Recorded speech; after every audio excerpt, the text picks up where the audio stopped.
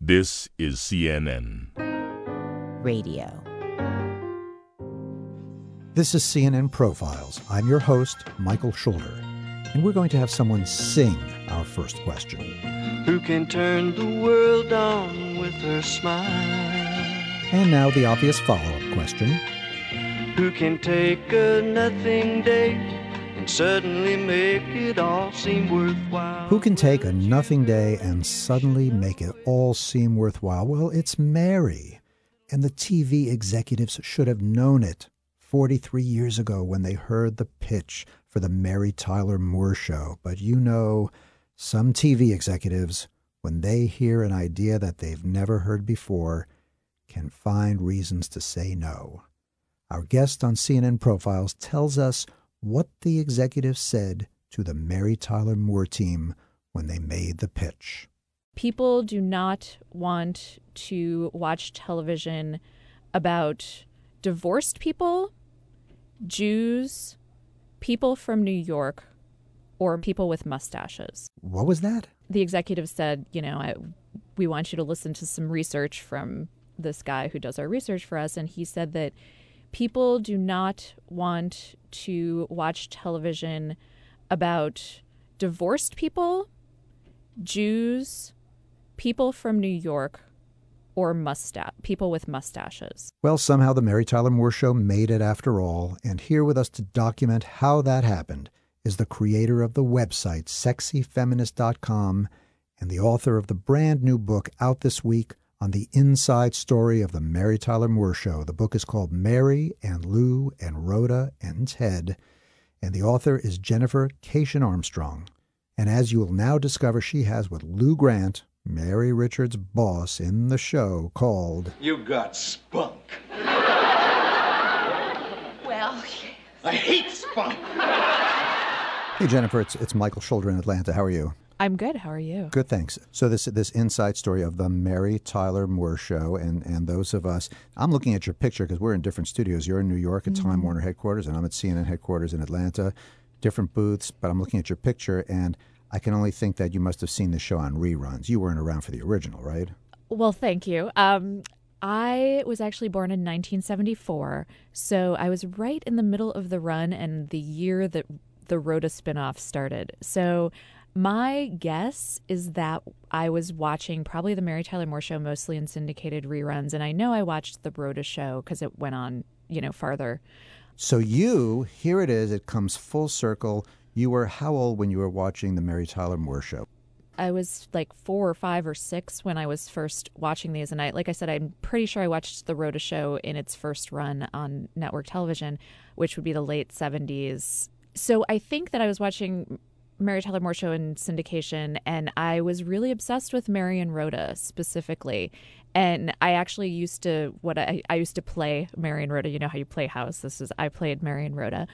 And I would either, if I was playing Mary, I would set up my desk because that was how I perceived her, as like she worked in a newsroom and she had like a stapler and papers. So I would sort of play office to play Mary, and I would wear a headscarf like Rhoda to play Rhoda. And clearly there was something that spoke to me in there. It's exactly like the Tom and Jerry story. It's like at the time, how could I had no idea what I was responding to. And it's interesting to me that I was so little in responding to it.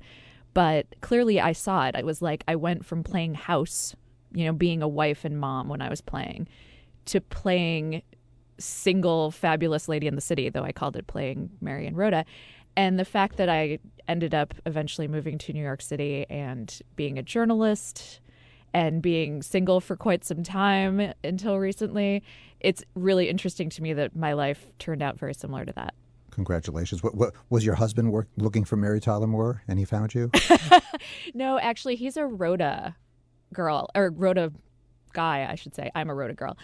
He's a Rhoda guy. He has this massive crush. He had never watched the show until he lived with me and I was doing this book. And so obviously there was a lot of the show going on during the research phases. And he fell madly in love with Valerie Harper watching the show. And like I said, I am a Rhoda girl to some extent. So I do think that there must be some correlation there. So I think we can stay together. If we can bottle what Mary's got, and it can be guys and women, right? There's a certain essential something that she's got that enabled her to just take on the world. What was it? And what did you discover? How did you go about trying to discover it in your book? This is always a problem when I was writing the book because there's Mary Richards, the character, and there's Mary Tyler Moore, the person, and sometimes they are the same and sometimes they are not, right? Right. So I think that it started with Mary Tyler Moore, obviously. She does have this essential quality, right? On screen when you watch her, she just has this sweetness and likability. That's the magic element in being especially a television star, being in people's living rooms every week. They only want to hang out with you like that if they like you.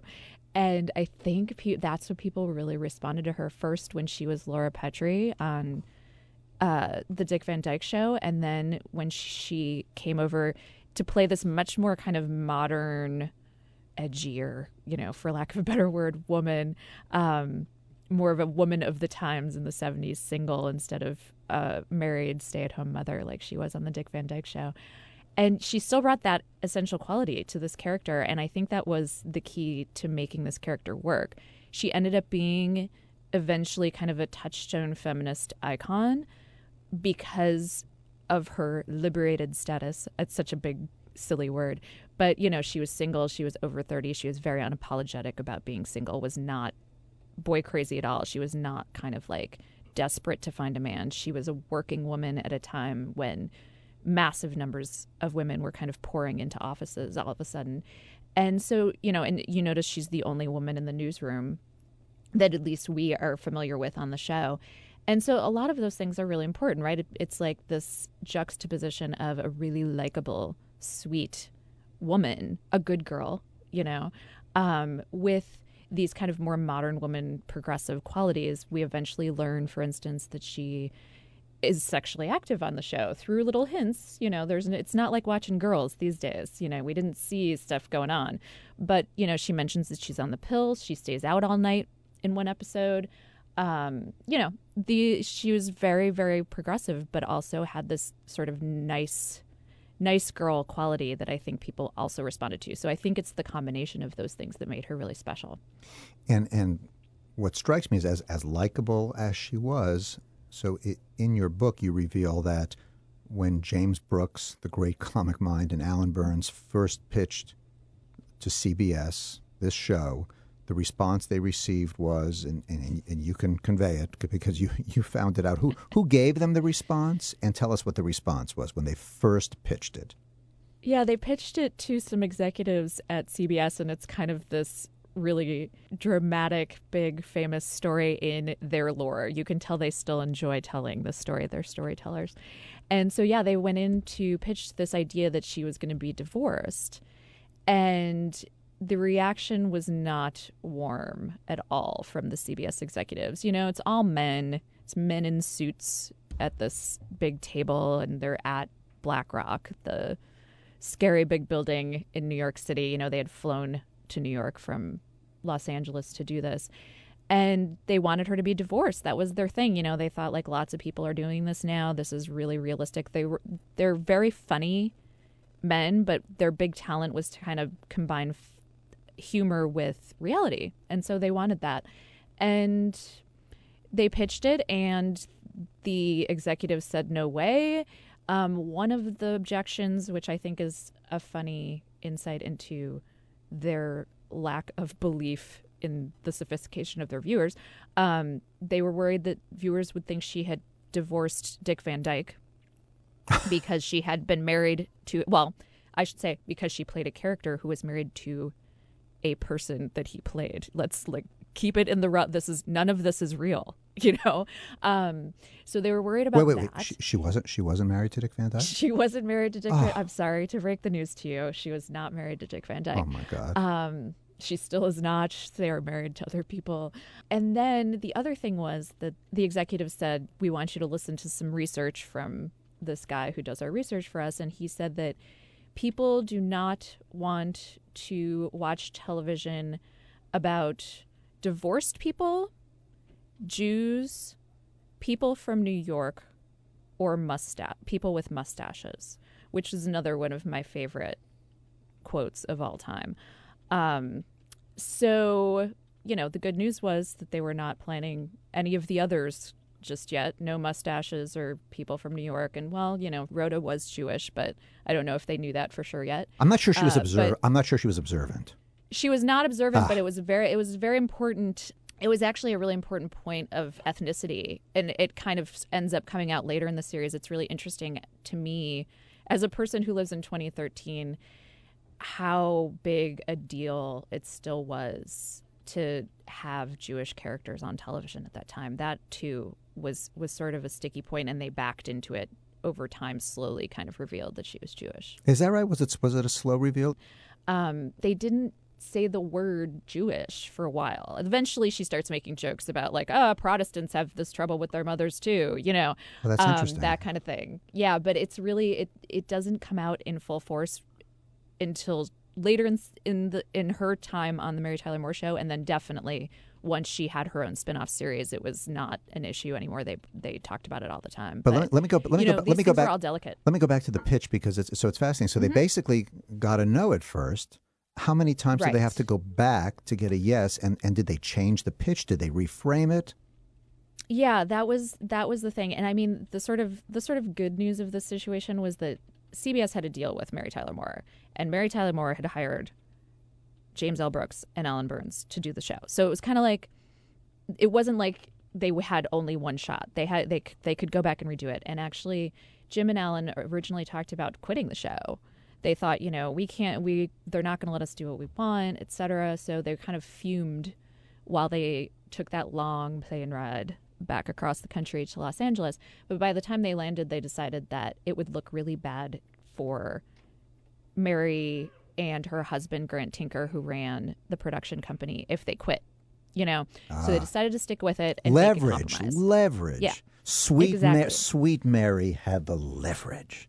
Exactly. So that was the thing, and that's really important throughout the history of this series, and why it was able to maintain its standards is because Mary and Grant owned their own show. They owned the show and could run it the way they wanted to some extent. They had to also do business with the network, but they did have more power than your average production team because of the fact that it was it's basically like being an indie to some extent, So yeah, they went back and eventually decided they could compromise, and they ended up with the concept that we know of as the show now, which is that she was leaving a long-term relationship instead of divorce. So they wanted this idea of her starting over in the big city, right? That was sort of the idea behind the divorce. Oh, see, so I haven't watched it in so long. So in the end, she was not a divorcee. She had just broken up with somebody. Right. She was not a divorcee. And do we know whether she was dumped or whether she dumped somebody or whether it was an amicable split? We do. We get the pilot is actually fantastic, and I recommend people go back and watch that pilot because it's a beautiful. Pilots are tough to make perfectly, and I think it's a beautiful example. They get a lot across very quickly and still entertainingly. And the only time we ever see her ex is he comes to visit her in the pilot and try to win her back. But essentially, it seems like they broke up because she had supported him through med school, is what they say, and the idea was that they were going to get married as soon as he was done, and he became a doctor, and he had now become a doctor but still didn't want to get married but kind of wanted to be with her. So it was like a non-committal kind of problem. So she was just like, no, that's not what I want. So she left him, and he comes back to try to win her back in the pilot, and she says no. So that's what we learn, and we never see him again. But it's a funny compromise that they ended up with because, as I believe one of the producers pointed out to me in the book, CBS rejected the idea of divorce and ended up with basically living in sin, right? Like, they don't really make it super clear, but you got to think if she was supporting the guy through med school, they were living together and they weren't married. So it's never spelled out exactly, but it seems like pretty much that's what ended up happening. So it's kind of a funny compromise that they ended up making. That's so interesting. My father happened to have been a professional stand-up comic, and he used to joke that living in sin is dangerous. It could lead to the real thing. Actually, the joke Exactly. was I blew his joke. It was trial marriage is dangerous. It could lead to the real thing. That was his joke. But Apparently not in Mary's case. and not in Mary's case. No, and you know something? Now let me ask you, put on your different hat as a modern feminist, thesexyfeminist.com. I mean, that took a lot of strength for a woman to not have somebody else. Because now I'm thinking of one of the favorite songs on my jogging playlist, Adele. You know, I met a boy who I love more than I ever did you before. Now, you know, and even then it was tough for Adele in the song to leave her former beau, but to leave and not have anybody, that's hard. It is. And I have to tell you, I went back and started watching the show. It was a little before I actually decided to write the book, that I just decided to watch them all again in reruns in syndication. I just remembered it and I was like, what, I don't want to go back to that. And going back to it as an adult, and especially at the time I was watching it, I was single and living in New York. It was really fascinating to me how much it hit home for me. And one of my favorite moments in the pilot that still can choke me up sometimes when I watch it is when her ex, Bill, comes to see her and, tries to win her back, but still doesn't want to commit to her. And she says, that's not what I want. He's going to leave. Yeah, well, I'll see you. Take care of yourself. I think I just did. And I, like, every time I think about it, it hit me at some really intense, deep place. And I really, it's one of those moments that you don't notice when you're 5. But when you're 30, you do. And I thought that was really an extraordinary moment, and also shows. What hit you about that moment? Like, why did that resonate so much for you? I think I was like, she just did. That's exactly right. She, like you said, it took so much strength for a woman at that time, especially. I mean, it's like you said, it's hard even for Adele or any woman now to do that, to give up something that isn't quite right, because you feel like that pressure, like you should be settling down with somebody. And I thought that was so wonderful, that despite any pressures that were still on her as a woman in 1970, over 30, to get married and settle down, she said, no, I want to be out on my own instead of being with a person who's less than perfect for me. So let me do this. That's great. This pilot is so fascinating to me, because as great as this pilot is, as you describe it, and now that I think you've triggered my memory of it, because I did see that a long time ago, and yet they had one of these basically focus groups, right? To look at the pilot. And what was the reaction of the folks? Who was in the focus group, and what was the reaction? It did not go well. There's a bunch of things that just did not go well in the early stages of the show. And those are always fun stories, I think, because when we know the thing, the way it becomes a classic, it's like fascinating to see how things almost didn't go so well. But they had an early kind of practice run taping of the pilot. They wanted to test some new cameras, and they thought, so we can do kind of like a dry run of this and, show CBS that we're on the right track, because as we talked about, CBS wasn't super excited about the concept early on. So they were going to do this, and, it just went disastrously. It's like it was really hot that day, and there was a bomb scare on the lot, and the air conditioning wasn't working in the studio, and the cameras were really bulky, and turned out the audience couldn't really see over them very well, so they ended up kind of watching on the teeny monitors there, which doesn't translate well. Things were still a little off. The very famous "You've got spunk, I hate spunk" line from Lou Grant went terribly. And then they had people, the people inside that studio that day gave them feedback, but also they did do some focus groups later too. And people did not like Rhoda, especially. That was a huge sticking point. They weren't quite sure even about Lou. When we say people, who are we talking about? The audiences that they had, they get these random cross sections of audiences to test stuff out. And yeah, it didn't test well. And the practice run was even worse. I mean, that was really, really disastrous. And then they made some adjustments after that, taped the pilot. And then even still, like, the testing was still not great.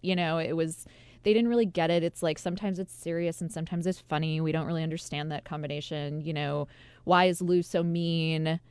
Why is Rhoda so abrasive? Why is Phyllis so abrasive? You know, they basically everyone's abrasive except for Mary. And then they're like, why is Mary such a loser and still single after 30? You know, Wow. just like all the worst fears about this thing came through in the testing. And this happens a lot. You know, I think people know this now, but probably weren't as aware then that, you know, these testing things are notorious this way. If anything that is out of the ordinary does not test well at first because people are confused, you know? So this was one of those cases, and luckily they were stuck with Mary. CBS had made that deal, so they had to put at least the first 13 episodes on the air. So they sort of had to stick with it, and by the time the 13 were up, things were going much better. So they stuck with it. Let me ask you, you as part of the reporting and research for this book, you spoke to everyone on the cast. I spoke to most of the people in the cast, and then tons of people behind the scenes. One of the things I was most fascinated with was these untold stories of the people who worked behind the scenes. You know, a huge inspiration for me writing this was when I found out that Jim and Alan had hired a lot of female writers who didn't have a lot of experience because it was hard for them to get experience at that time. And they had done it mainly because they were such sticklers for authenticity. They wanted those female voices to chime in behind the scenes to make sure they were getting it right, getting the idea of a single 30-something woman. Did you meet any of those women? Did you meet any of those writers? I met a bunch of them. That was my huge obsession during this. Introduce us to one of those writers and what has become of her. Okay, well, I will talk to you about Treva Silverman because she was I keep saying there were a bunch of different things that were the inspiration for this book, but she was kind of like the part where I was like, oh, here we go. There's an actual book here. When I talked to her, she told me so many fabulous stories about being a single woman in the 70s writing for comedy. She grew up in New York. She was a piano prodigy and was playing in nightclubs in New York when she met James L. Brooks and made friends with him just in a bar. And they had talked about stuff. He was still working in news at CBS, and they really got along, and they stayed in touch. And she eventually, apart from that, she was also writing sketch comedy for a place called Upstairs at the Downstairs, which is like a revue in New York. And Carol Burnett came to see the show one night and saw her work and offered her a job on a show that actually ended up it was right before the Carol Burnett show, so it failed, but she had written some sketch comedy for Carol Burnett. And then from there, went on to write for the Monkees, which I always think is adorable and funny. You take the jobs where you can get them. So she and Mademoiselle did a big piece on her because she was a lady writing, for a sitcom, writing for the Monkees. And it was a really big deal. She was one of the first women, writing regularly for sitcoms out there in the 60s. And a lot of the women kind of had similar experiences, the ones that I talked to, and it ended up being that they were all having separate, similar experiences. They were each the only woman somewhere else before they came to the Mary Tyler Moore Show. So she was very used to, she talked about going to pilot screenings. You would go to pilot screenings if you were a writer, just to see what was out there so you could try to write for them. And so she'd go to pilot screenings with, and would describe rooms full of bearded men and herself, And so she eventually, she stayed in touch with Jim and Alan, and she wrote for them a few times on their other show before this, Room 222. And as soon as they got this show off the ground, the Mary Tyler Moore Show, they knew they wanted some women, but they also, especially in Treva's case, they just loved her work. And so she was one of the first people they hired and the first woman they hired. And she went on to become the first or one of the first women to do many things like win an Emmy by herself for comedy, be an executive level producer on a comedy, that sort of thing. So she was a big influence on the show, and she hung with the big boys on this show the whole time that she was there. And I really loved her story because I ended up kind of feeling like she was actually, the first or the real life Mary Richards. You know, she was this woman who had stayed single. She was 30 and single when she signed on to start writing for the show. So she really had a handle on what that was like. And she told me all kinds of great stories just about, you know, she had kind of the same life in some ways. Like, she got to date a lot and have tons of fun and, you know, be this very liberated woman and work for women's rights at a time when that was a really, you know, intense and exciting thing to be doing. And she actually ends up in the middle of my book, and in the middle of the show, she ends up quitting the show. It's basically her dream job. She ends up quitting the show to go to France for a year because that was always her dream. And she figured out she finally could do it because she had the, you know, the means and, you know, needed some more inspiration in her life. So she just left it all behind and she came back just in time to see the finale happen. So she gets to, like, she had just flown back to the States and they were like, get here now. You have to see the finale. So she went to the taping.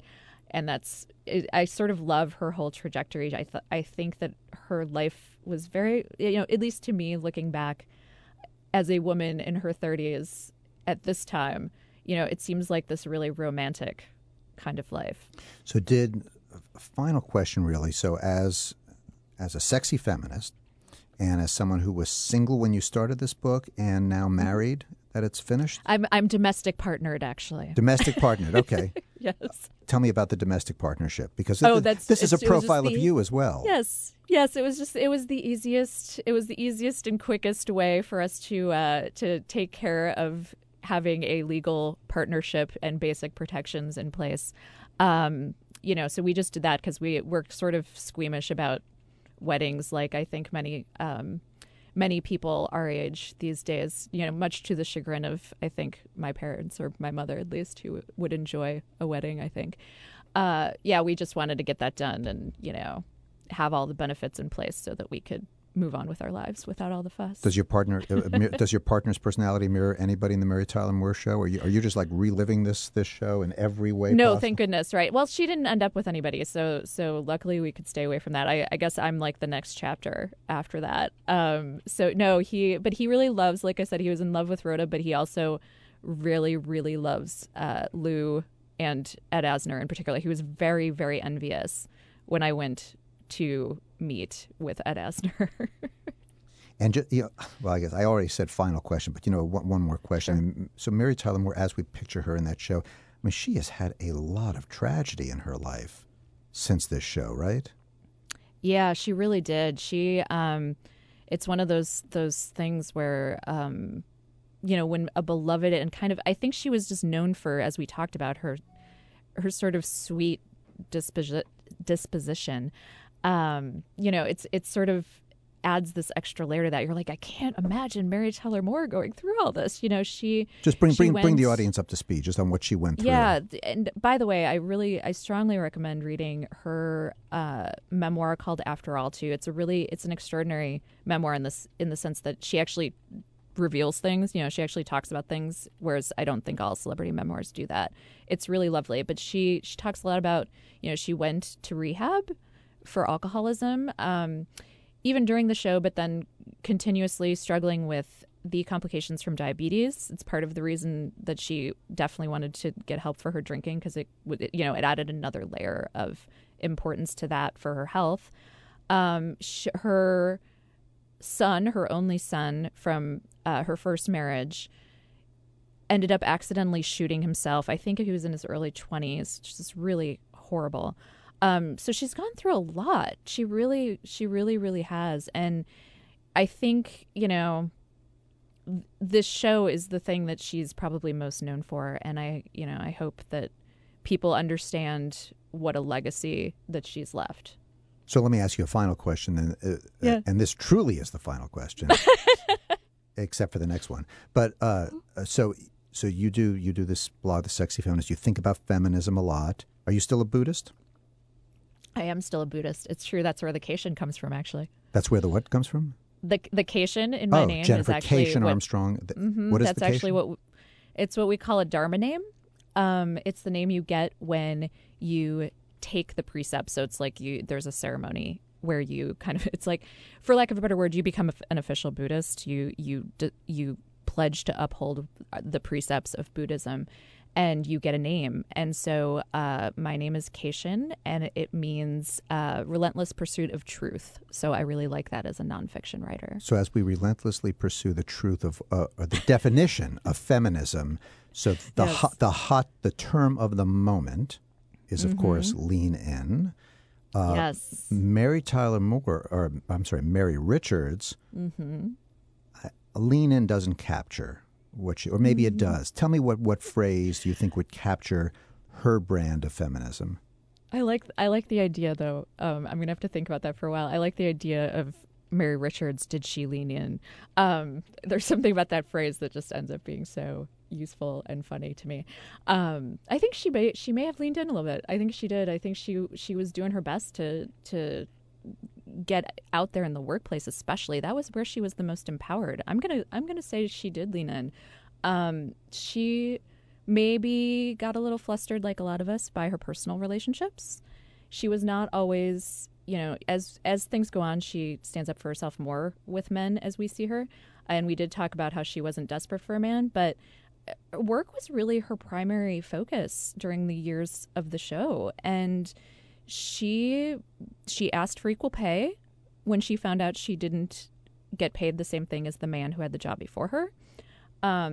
She did end up, I don't remember if she gets like an official promotion, like I can't remember what her title ends up being, but she definitely takes on more responsibility at the office when she can and when she needs to. She ends up, sometimes she hosts a show. There's a time when she produced a show. And she, ends up kind of more as like a female executive at that station rather than just an assistant to Lou. She ends up in meetings toward the end, with real ideas, stands up for her ideas. So yeah, I think she does lean in. Well, listen, I would ask you other questions, but we have to actually have a focus group listen to our interview before we publish it. So we're going to do that. Jennifer, too abrasive. I don't think so. But Jennifer Keishin Armstrong, thank you so much for joining us on CNN Profiles, author of the brand new book out today, Mary and Lou and Rhoda and Ted. Thank you very much. By the way, you can find CNN Profiles on our website, cnn.com/soundwaves, or download us from iTunes or go to SoundCloud. And please, if you like what you hear, don't be shy. Share.